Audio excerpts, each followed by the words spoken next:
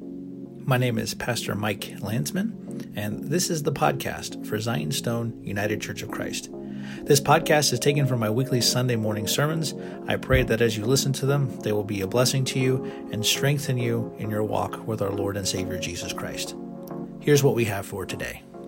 May the words of my mouth and the meditation of our hearts be acceptable in your sight, O Lord, our strength and our Redeemer.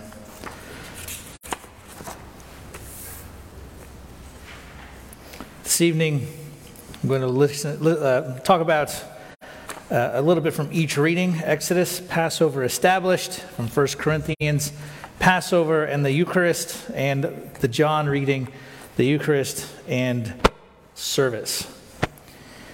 This evening, we approach in the fear of God to feast at his altar and table, where he himself is both the one who offers and is the offering itself. And the first reading, we read the story of God's instructions to Moses and the people about how to celebrate the first Passover.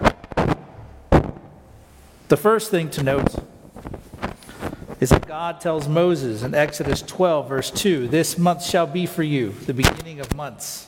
It shall be the first month of the year for you." Notice this.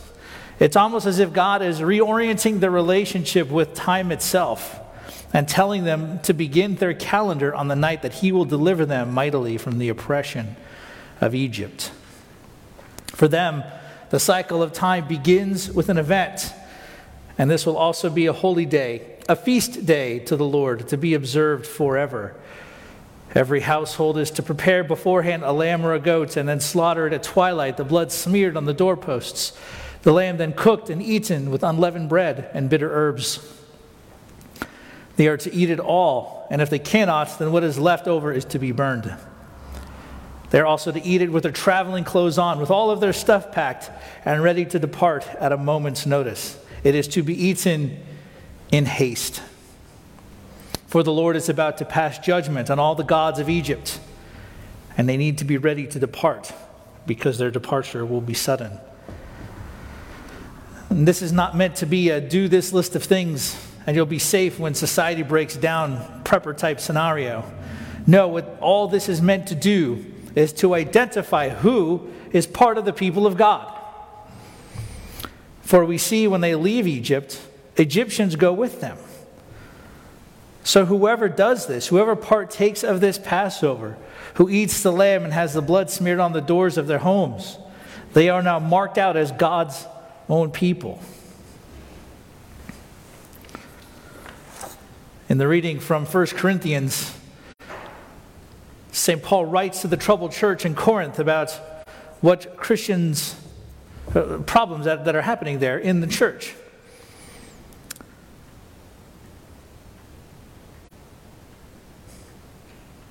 Because for us as Christians, Easter is our Passover. Easter is our Passover. And every Sunday when we come together before the Lord's table, this is Passover happening again, a celebration of Easter over and over again. Indeed, the name that Christians used comes from a Greek word, Pascha, which is translated from the Hebrew Pesach, which means Passover. And there are very many well-meaning Christians who like to attend Seders and Passover Seders to try to get a deeper appreciation for Easter. But we have our Passover, we have our Pascha. And we have it whenever we come before the Lord's table. And tonight, when we have Holy Communion, the Eucharist, I will announce Christ, our Passover, has been sacrificed. And then you will respond with, "Therefore, let us keep the feast." And during Passover season is when Jesus is crucified. And when he's in the upper room, he institutes the Eucharist, Holy Communion. And St. Paul writes what Jesus said in the upper room to the church to tell them what Jesus said and how they are to respond and how that sets their life together in order. He says this in verse 27, "Whoever therefore eats the bread or drinks the cup of the Lord in an unworthy manner will be guilty concerning the body and blood of the Lord. Let a person examine himself then, and so eat of the bread and drink of the cup. For anyone who eats and drinks without discerning the body eats and drinks judgment on himself. That is why many of you are weak and ill, and some have died. He says, those who eat and drink unworthily drink judgment on themselves. This is not meant, brothers and sisters, to keep the community away from the holy mysteries, though. Rather, it's meant to shake them back into a state of love and grace for one another, because they're arguing among themselves. They're not being able to love one another. Has played itself out in their public meals together and also when they came before the Lord's table. It's meant to shake them back into this state of love and grace for one another, because if they believe that Holy Communion is the body and blood of Christ, that when we approach and eat and drink, if we believe that His grace enlivens us, then it means that they and we should soberly assess ourselves in relationship to God and with one another, which is why we always confess our sins in service, especially before we come before the Lord's table, because we dare not eat and drink judgment upon ourselves. And then from the John reading, the Eucharist and service, we're brought here into the upper room, and we see Jesus give them a lesson. While all this is taking place, Jesus is instituting the Lord's Supper here in the upper room. He begins to perform a menial task done only by the lowest servant in a household. A task reserved for, the one who, the lowest of the low. And this person was meant to wash travelers' feet.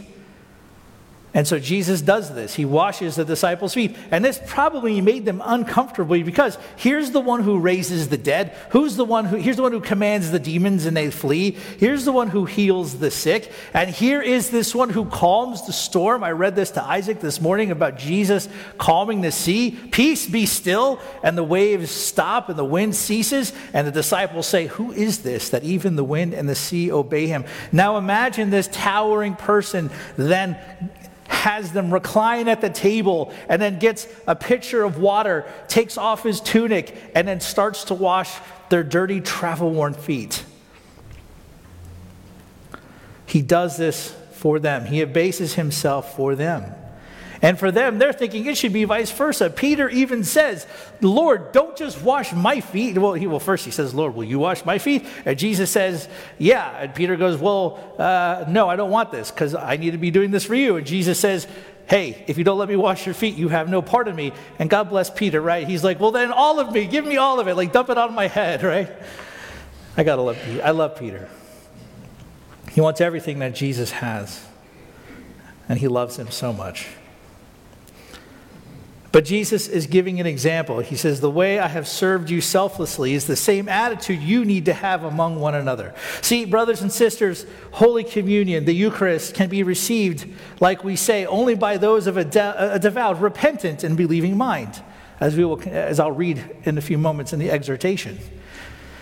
And this act of service by Jesus shows that they're not greater than he, and that his model of self-giving love is the very one that they are to live by. See, when we love God and when we love one another, we are constantly re-examining ourselves continually, and then approaching the altar and table of the Lord in holy fear and love. And like the children of Israel, Pascha, Easter, is the reorienting of time for us, but not just for us, but for all of humanity.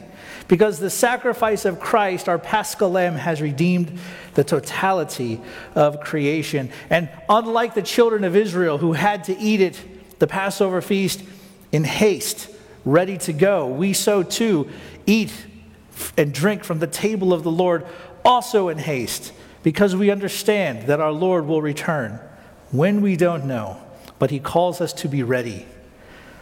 So let us, when we come before the Lord's table this evening, do so with repentant hearts, with devout hearts which have rightly assessed our need for Christ, hearts that have been given to each other in love and in service.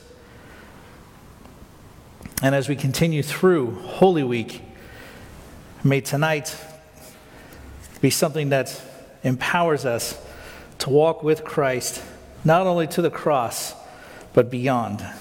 In the name of the Father, and of the Son, and of the Holy Spirit, one God. Amen.